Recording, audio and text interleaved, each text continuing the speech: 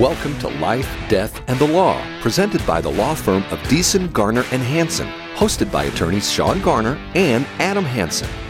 Welcome back to Life, Death, and the Law. This is another great episode, and we're in the studio today with Shawn Garner, my partner in crime at the law firm, and then we've got our good buddy, Tom Sparks, and we've got Cody running the boards, pushing dials. We've got Anakaren running around and doing things, I don't know, yelling at us most of the time. But we've got a good show today. We've got 3 stories we're going to bring up, and we'll talk about those and our opinions about them, things that have been on our mind that have been in the news this last week. But before we get too far into it, we've got Cody with his joke. Oh, man. And his 928 Comedy is your travel around gig, right? Well, 928 Comedy is the shows that we put on. So, like, we have a show this Friday at the Crest, Alex Hooper, guy coming down from L.A. He's been on America's Got Talent and Comedy Central and big stuff. So I'm going to try this joke out, and you guys are my testing ground. So maybe it's going to work, maybe it's not. I don't know. I don't think I'm a good person. You know what I mean? I'm not a good person because I like to return my shopping cart to the front of the store. Right? And you think, oh, that's what a good person does. No, I like to return my shopping cart to the front of the store so I could wedge it between the mobility scooters. Why? Make them really work for it. Oh, nice. Okay. Hey, you're helping them out. Right. You don't appreciate it unless you work for it, right? I would go a step further and say if you don't do that, then you're just enabling. Yeah, exactly. Right? Sometimes I see people in those carts and I'm like, really? You don't need that. That's my point. You don't need that. That is my point. Hey. Thank you, sir. I broke my arm in my sophomore year in high school, and I rode that cart every day I had that cast on. Your arm. It was my wrist, actually, but yes. Yeah. Exactly my point. One of those people. Okay. So who's the worst person then? Cody returning the cart. At least you're returning the cart. Most people just put them behind my car. And I go to back out, a bunk. Oh, come on. Mm-hmm. You can't walk 5 feet and put it in the cart thing? And that's how, like, you don't want to be friends with that person. Like, those are the worst people in society. They can't ever return them to the cart corral. These are my kids. So the first story we've got, okay, U.S. financial agency says if you have money in PayPal or Venmo, get it out now. This story was very interesting to me because it brings up the idea that you have federal insurance that allegedly protects your deposits if you deposit your money into a normal bank, let's say, if we can say it that way, up to $250,000 per account. And so we saw this recently with a few banks that failed within the last 6 months, and they went out of business. And the federal government came in and said, hey, we're still going to save those depositors. Even if they had more than $250,000 in those banks, we're going to come in and we're going to bail them out. So what the federal government now is saying is, hey, you got to be careful because we might do that to banks that are federally insured through the FDIC, but we're not so sure about PayPal or Venmo. These are different services that aren't necessarily your typical banking, depositing situations. Rather, they're more of like a digital currency type account, and therefore FDIC insurance might not extend to these particular apps. So if you have a lot of money in them, this article goes on to say, or at least it's reporting that the Consumer Financial Protection Bureau, so the federal government, an arm of the federal government, an agency, is saying you need to be wary of keeping too much money, if any money at all, in PayPal or Venmo. So let's get started on this. My first initial thought as I read through this article was, number one, the federal government has been trying to push on us FedNow. That's a new app. That's their digital currency type transaction competitor to Venmo or PayPal. So I can see them coming out and saying, hey, basically using scare tactics to say, hey, if you have money in Venmo or PayPal, that's bad. You could lose all your money. Like if it goes bankrupt like these other banks have gone, we're not going to be there to bail you out. So they're just subtly hinting towards their system of getting on to FedNow.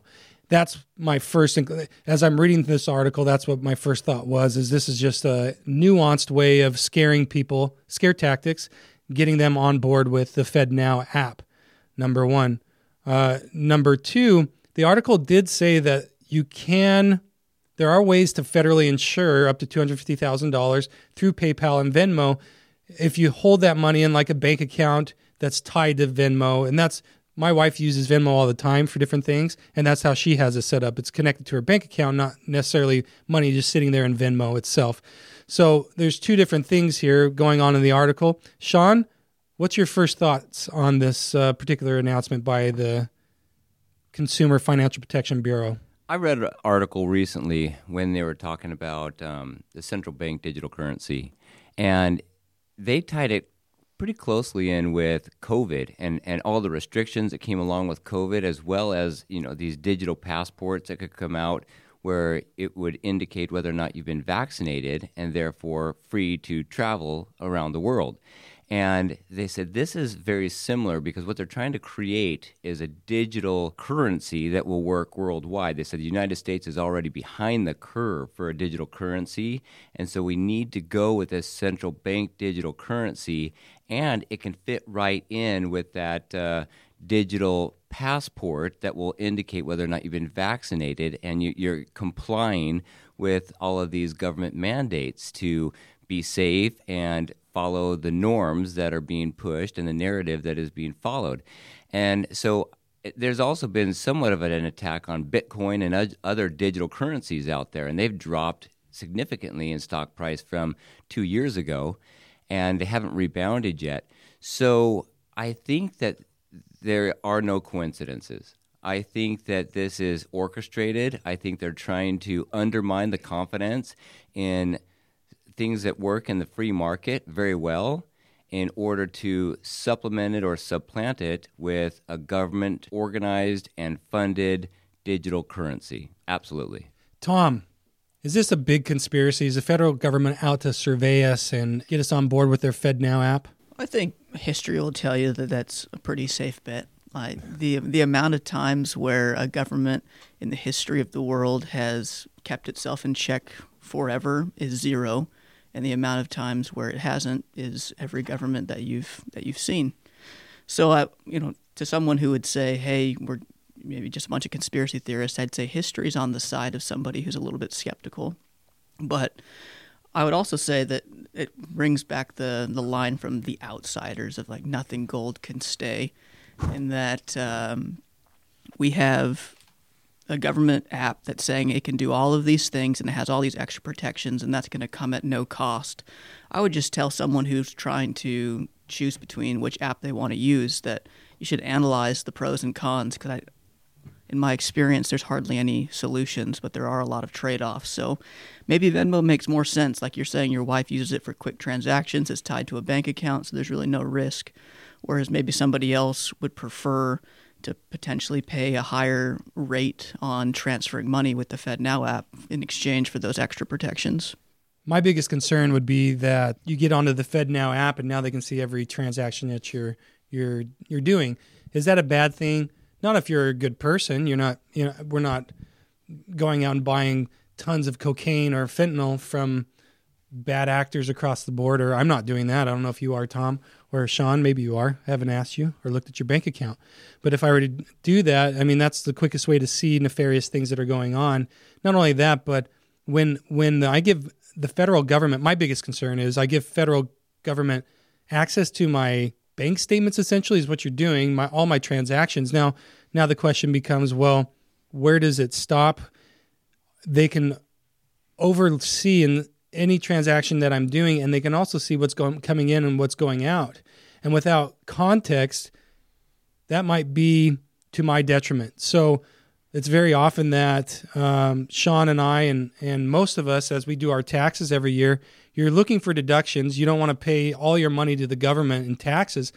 And I recognize that you have to pay some of it. We need our roads paved is the common thing that I always hear. Well, Adam, we have to have our roads maintained. We have to have all these services and things like that. I take issue with a lot of that, but at the same time, I recognize that I don't want all my money going to programs that I don't agree with necessarily. If you were to look at the federal budget, which there isn't one because they can't pass one, but that's another story. They hold our feet to the fire every year. You have to file your taxes or you're going to be in trouble with the IRS. You're going to have to pay back taxes and liens and things like that. But yet they don't give us a report like they are federally mandated to do of what they're spending our money on. And they don't treat my money as sacred like I would treat funds that are entrusted to me as not mine, and I have to account for every cent that I'm watching over. Yet it's not the same standard when it comes back to the federal government. So, number one, giving them access to my transactions, full bore, without any context. What I mean by that is they don't get to see, well, maybe I am bringing in this money from this income source, but ultimately I'm going to have a deduction way of bringing my tax liability down through other expenditures that I'm doing. But all they see is all this money coming in, and they're going to come after me. The IRS is going to come after me for unpaid taxes, potentially, because they're not looking at the big picture. Yeah, I might have all this income coming in from different sources, but you're not seeing the expenditures and giving me credit for, well, that expenditure is actually a business expense, or this is for this, that, or the other, which is actually deductible. So I don't want the federal government looking at my transactions because I don't want to have to explain every transaction to them. I'd much rather have it where it is now, where I have a private bank account that Shawn can't see, that my wife can't see. Just kidding. My wife can see it. I wish. But I don't want my federal government looking over my shoulder and seeing every transaction I am going through, with the idea that they know better than I do. And that's the common theme, I think, of the federal government is, I know better than you when it comes to your health, safety, and finances, and therefore we're going to force you or do something to you unless you comply with what we're promulgating. Well, and I think it's pretty clear and uncontroverted that the federal government and the police agencies of the federal government, FBI, CIA, they can be weaponized for achieving the ends of a political party.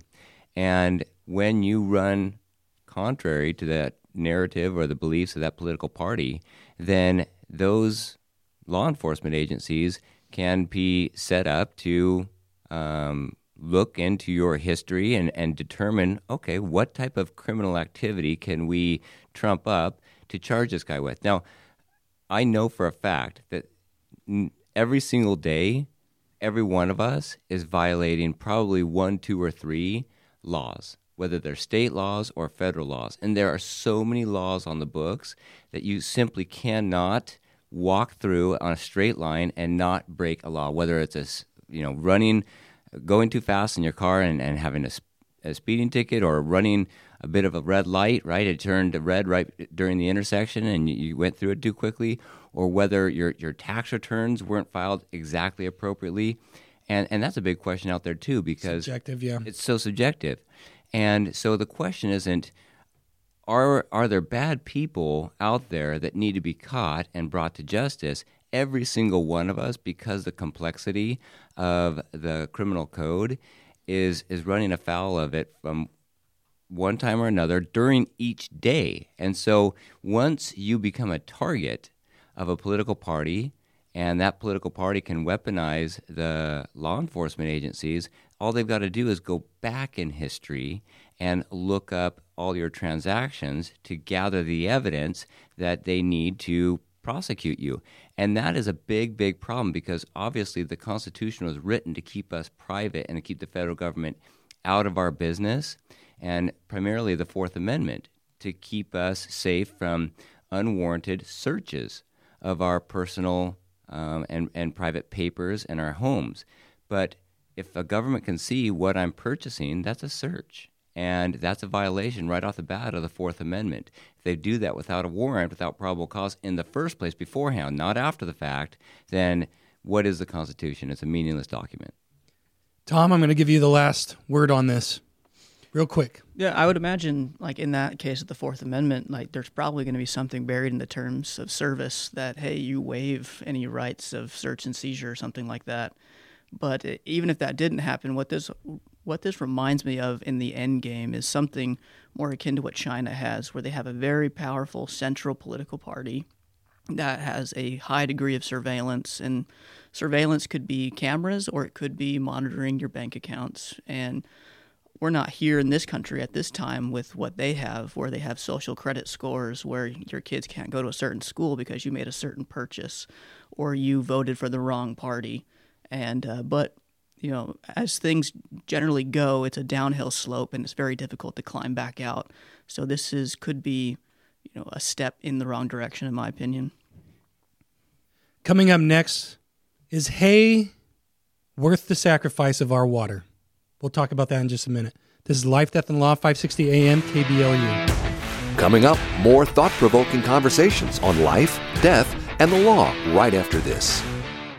Hey, Yuma, Dave Ramsey here. If you listen to our show or know anything about us, then you know I only recommend products and services I trust and I believe in. That's why when it comes to protecting your assets and planning for your loved one's future, you've got to call my friends Shawn Garner and Adam Hansen at the law firm of Beeson, Garner, and Hansen. I encourage you to take the first step and attend a free, no-pressure seminar and learn all of your options. The firm of Beeson, Garner, and Hansen has been educating the Yuma community for over 40 years, and this is the only area of law that they practice. Shawn and Adam believe in giving free education to help people make smart decisions about their assets and help them leave a legacy for their family that they can be proud of. Schedule a free personal consultation today. Call 783-4575 or visit yumaestateplanning.com. You're listening to Life, Death, and the Law, presented by Beeson, Garner, and Hansen, the law firm that has been voted Yuma's best 6 years in a row. Welcome back to Life, Death, and the Law. We're going to talk about allocation of water. I know that it's a big subject recently, and I'm glad that it's actually become more prevalent in the news. It seemed like the Colorado River and the allocation of its resources weren't widely talked about just a few years ago. I've been looking at the Colorado River as a student for about 15, 20 years. I actually majored in political science in Colorado and was actually at the headwaters of the Colorado River and studied during a drought period. This was in 2002, 2003, where there was a significant drought.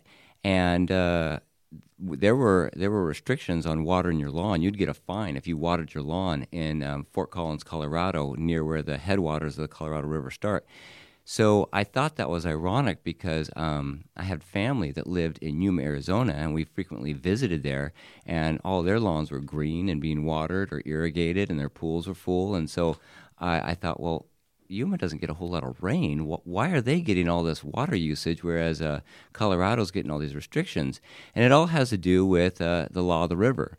And how the law of the river goes is first in use, first in right. So if you're using the water first, then you get to continue using that portion of the water, and you have a right to use it. So they've allocated the Colorado River among two basins or two upper and lower basin states. We've got the upper basin, and that comprises of Colorado, New Mexico, Utah, and Wyoming.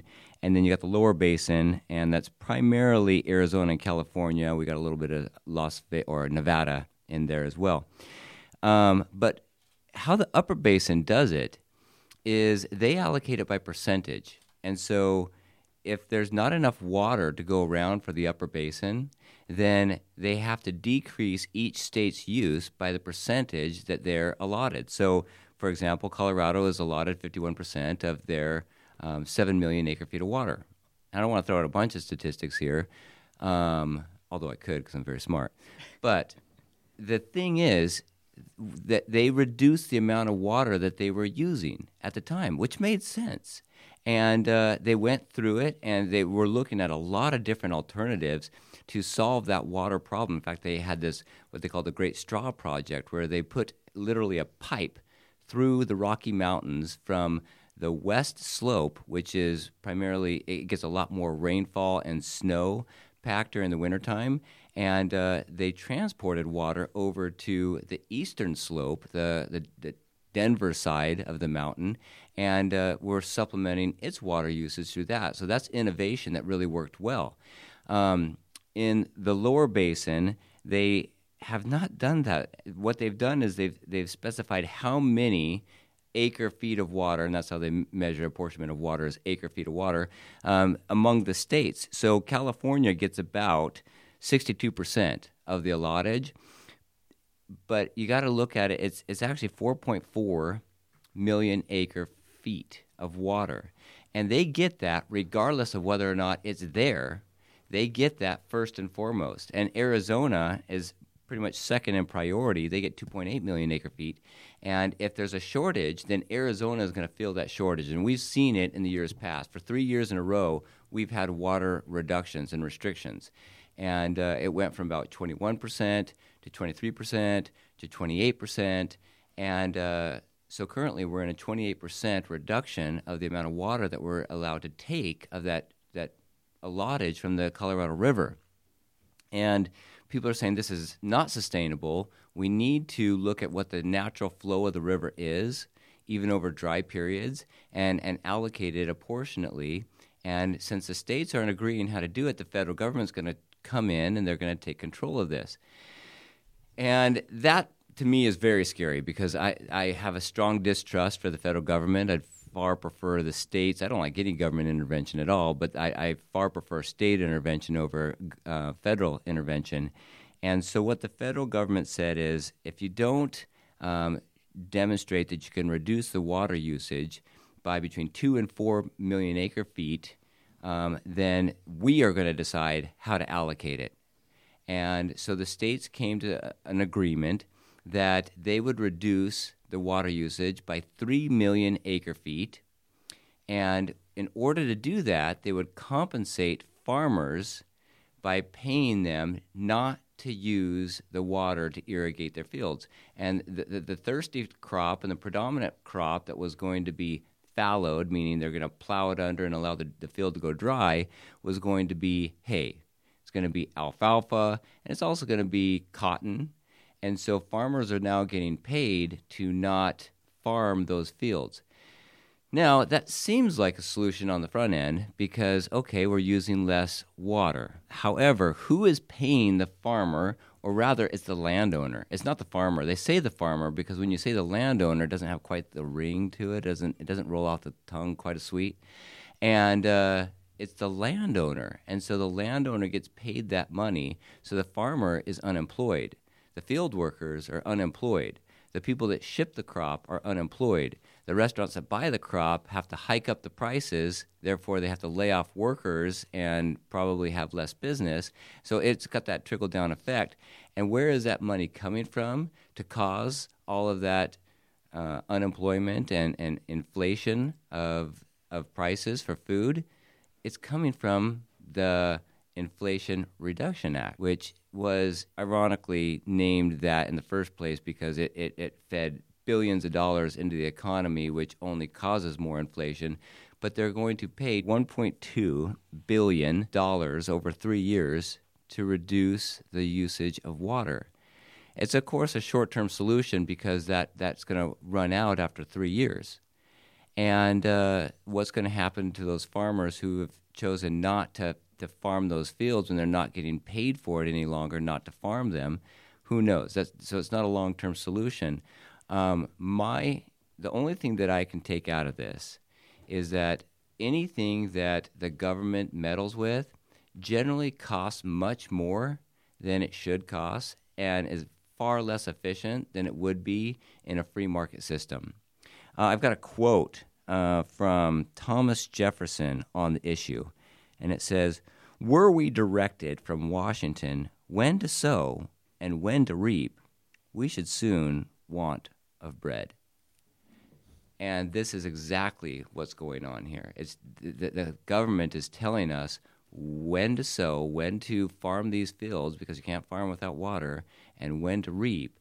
And we're all going to be far less or far worse off for it because there's going to be less out there. Now, I think that a common solution is to let the market do its thing. But what does that mean when it comes to the river? Because how do you charge for the river? Well, right now, people that are entitled to use of the water get charged very, very little. They get charged by the irrigation districts to channel the water to their properties. But the water itself, there's near to no cost of the water. Now, under this program, if you crunch the numbers, you take $1.2 billion and you allocate that over 2.3 million acre feet, That's about $520 per acre foot. So there you go. There you can put a dollar value on water. So if we want to let the market run its course, we now have a dollar value for water. Let's start to implement some type of program where we look at water as a resource that is finite, that has a money value, and determine what crops should be grown given that resource that you've got to purchase and use in your farming decisions and what crops you grow. So, Adam, what's your take on that? Should we put a price on every gallon of water that we take out of the river? No, I don't think so. I think I'm more old school than that. I think I know you disagree with me on this, but I think those that need it should use it. I think property law, I mean, it's over 100 years old. The idea being if you don't use it, you lose it. And that's the basic tenet of property law. That could be water. It could be land. You know, if you don't use your land, then the law would say somebody else can come in and take that land if they're going to put it to good use. That's the typical, linchpin of property law. And it's the same with water. I think the federal government... But doesn't that promote waste?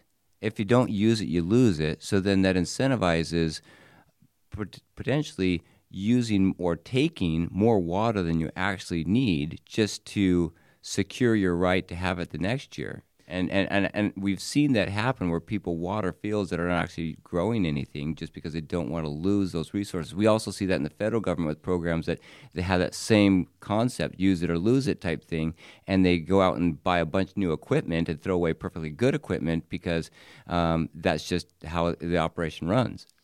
Yeah, and so it's already happening, and that's what I'm saying is that's the current law, and that's old. I mean, it's old school. That's from English law that we brought over to the United States as far as property is concerned, and that's how it's working right now. So a farmer that doesn't use the water is going to lose it through the legal doctrine that we just described, and so it fosters waste of that water, so they don't lose it. Here in Yuma. So you're not promoting that doctrine. You're just reiterating it. So. Yeah, I'm just stating the fact. Got it. So the idea is that here in Yuma, I think we're kind of what's the word? I don't want to say lazy. I think that's a derogatory term when it comes to watering. But Shawn, you know firsthand because you have a few acres of flood irrigation. You have to call the ditch rider and schedule the water to come. And you always have to go and take your tractor and build up the berms and things like that so the water doesn't break the berm and go where you don't want it to go in order to water your trees and your acreage. That's not the best way to do things, especially when we're talking about conserving water. Flood irrigation is probably the least conservative way to do it. Says who, though?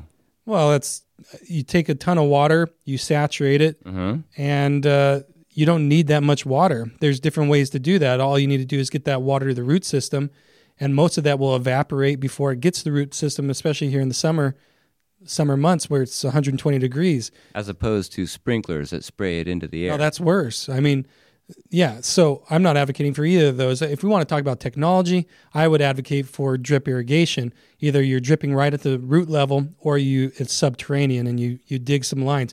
Now, that's a little bit cost prohibitive in most cases, but that is the best way to do it. I mean, you decrease your water usage by 80, 85%, something like that. So you think that a government mandated technological advancement of how to irrigate crops is the way to go instead of allowing the market to say, hey, here's how much the water costs. If you want to pay that much to flood your land, so be it. But if you want to be more cost efficient, find ways to do it. I don't think it's a single solution proposition. I think you do all of that. Who implements it? That's the question. Does the government or does the free market? Free market. I think. Okay. I think we need more technological innovation. I think that's what we need. How does the free market implement it if currently the water is being essentially given out to those that have been using it in the past, first come, first serve type thing, and now we're facing this issue where there's not enough to go around. So the laws need to change. The civilization has changed, the population has changed, the demographics has changed. So we need to somehow determine how to allocate this precious resource. And if you can't attribute a market value to the resource, then how do you incentivize technological advances unless the government is directly incentivizing that by paying people to innovate and put in these different drip irrigations or these other infrastructure systems. I don't pretend to know a lot about water and irrigation, but what I do understand a little bit about is I think the economic principle that drives every transaction, in that you've got people pursuing self-interest, which is the driver for any sort of transaction. So if a farmer is pursuing self-interest and wants to farm this crop and it takes this much water, as long as the numbers add up, he or she's going to do that. And I think that's what essentially is going to drive most of these. That's a good point, Tom. We're going to get back to this topic, but we're going to take a break. This is Life, Death, and the Law.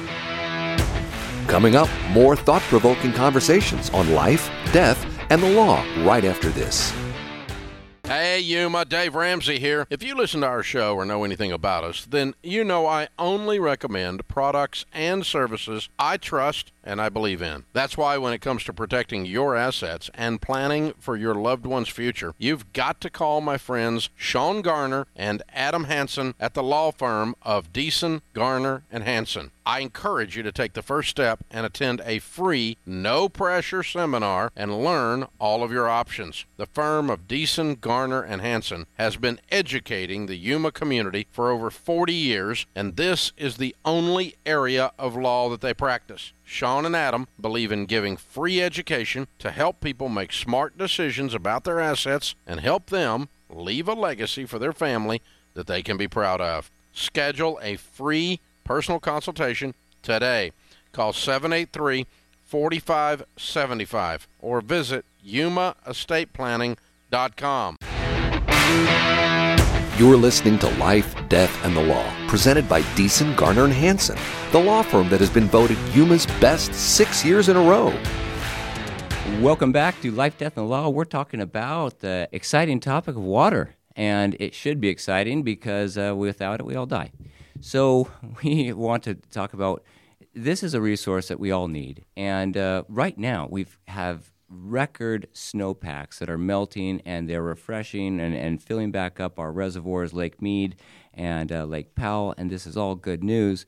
But it might not occur year after year. These atmospheric rivers, as they're called, where so much moisture has come through the atmosphere in the form of clouds and just dumped snow and moisture in the mountains that's produced higher flowing rivers. And then now these reservoirs, which were running dry both in California and in Utah and, of course, here home in Arizona, they are filling back up. And this is great news. But we can't rely on that to happen year after year. These were record-breaking snowfalls, and so what we need to do is have a long-term plan for what's going to happen.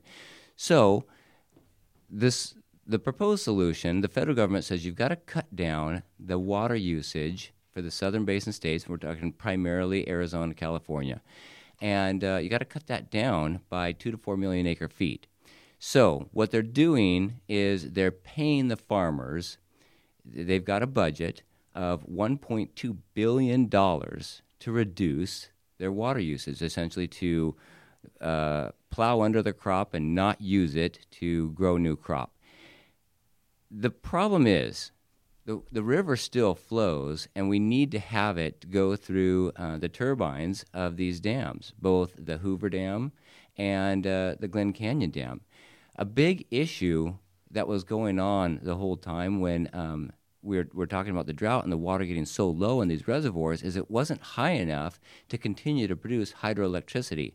So let's say that we come up with this drip system that requires us to use a fraction of the water from the Colorado River, okay?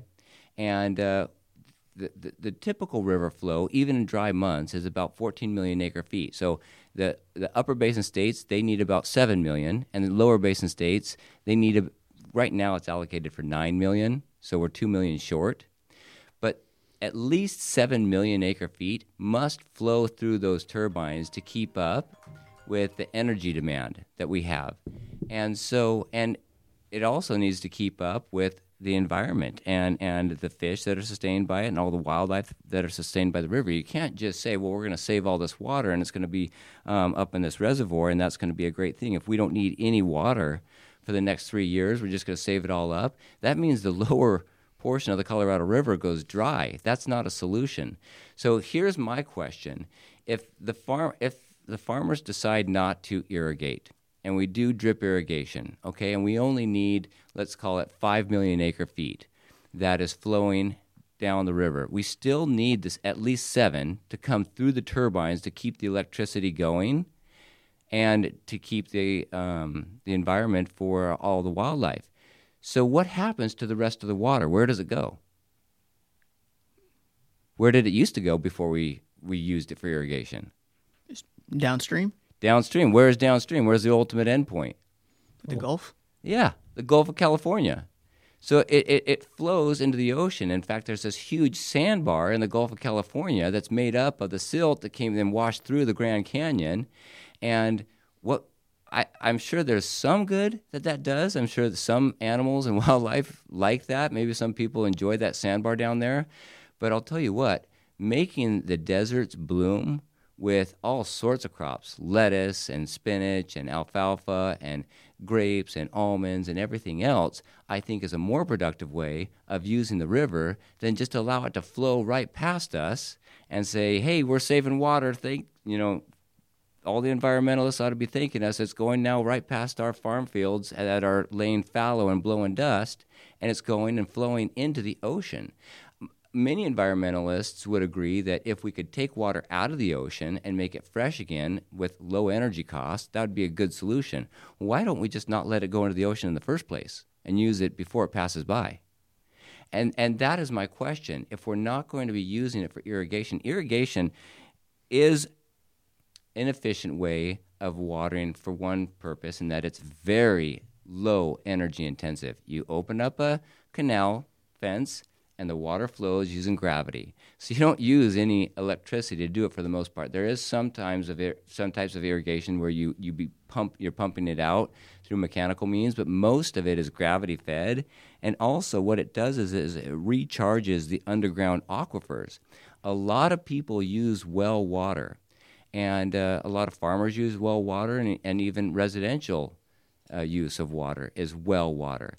Well, if that water is zipping past us just in the river to the ocean, you don't get to recharge those aquifers. That's not going to recharge the aquifers. When you irrigate those fields, you get the temporary short-term production of the crop, but you also get the more long-term recharging of the aquifers and the habitat that surrounds that, with the wetlands being maintained over a long period of time.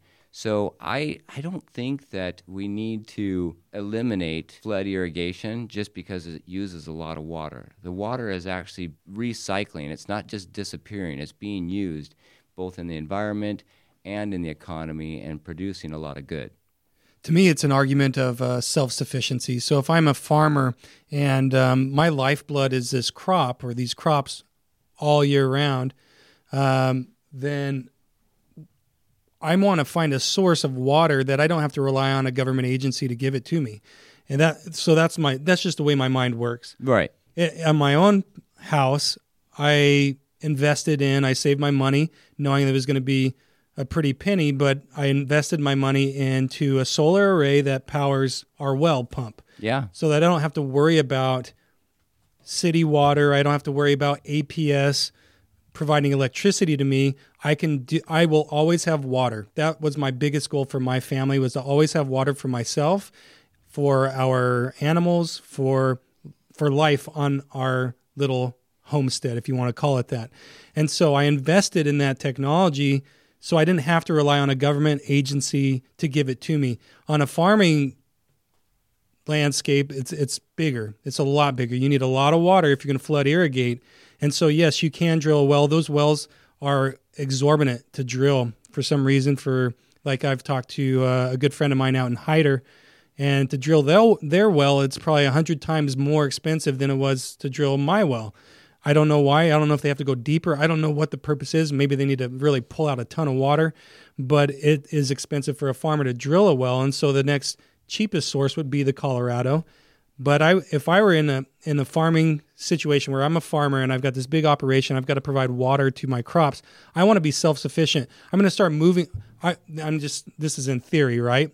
It's cost prohibitive right now, but I would be moving towards a system in my agricultural design that I'm moving away from whether or not the government's going to give me water or not. I'm going to be looking for sources on my property of drilling wells and getting off of the Colorado. I'm going to look for technological sources that will allow me to use drastically less water, but still allow my crops to flourish. So drip irrigation is one of those means, whether it's subterranean or hovering right above the root system. When you make decisions, what's your primary motivator? What's the first thing you think about when you're making decisions as to what to buy and what type of resources you use?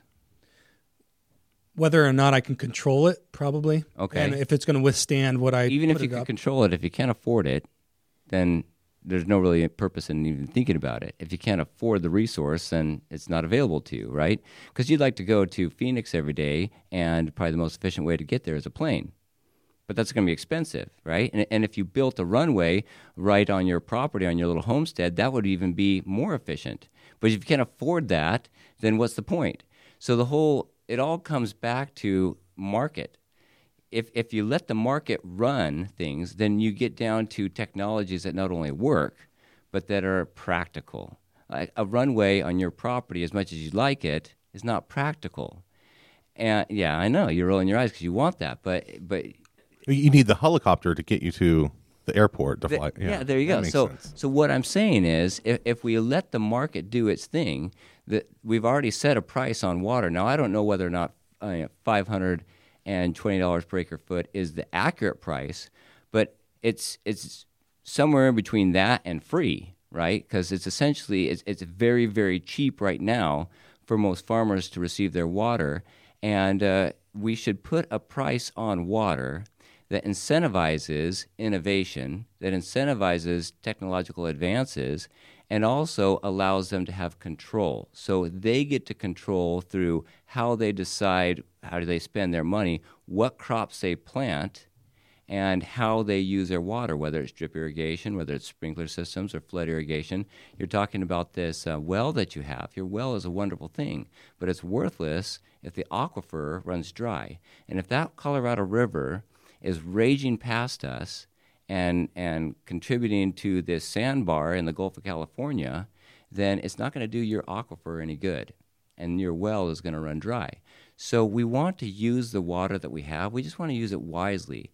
And we've seen over and over again that the government cannot come up with the program to help us use our resources wisely. What does it is market forces. So we've got to allocate, and there's a lot of research on this, and a lot of even environmentalists believe the same, that we've got to attribute the value to our water that it really applies to us. Water is everything. So let's attribute a dollar value to it that is more consistent with how valuable it is, because it's certainly not zero. It may be $500 an acre foot. An acre foot of water is a heck of a lot of water. That's one football field filled a foot deep with water. $500 for that, I think, is probably market price. And farmers may disagree with that, but there's somewhere in between. So rather than the federal government getting involved in determining who gets what water, having a system where we determine how much the water is worth it is applied to everybody, and then let the market determine what type of technologies to apply and what type of crops to plant. That's all the time we have for today. We could talk about this for days and days, but we're going to have to end this show and talk to you next week. This is Life, Death, and the Law. If you have questions or want to know more about something that was discussed today, please call the law firm of Beeson, Garner, and Hansen at 928-783-4575 or visit yumaestateplanning.com. Hey, Yuma, Dave Ramsey here. If you listen to our show or know anything about us, then you know I only recommend products and services I trust and I believe in. That's why when it comes to protecting your assets and planning for your loved one's future, you've got to call my friends Shawn Garner and Adam Hansen at the law firm of Beeson, Garner, and Hansen. I encourage you to take the first step and attend a free, no-pressure seminar and learn all of your options. The firm of Beeson, Garner, Garner and Hansen has been educating the Yuma community for over 40 years, and this is the only area of law that they practice. Shawn and Adam believe in giving free education to help people make smart decisions about their assets and help them leave a legacy for their family that they can be proud of. Schedule a free personal consultation today. Call 783-4575 or visit YumaEstatePlanning.com.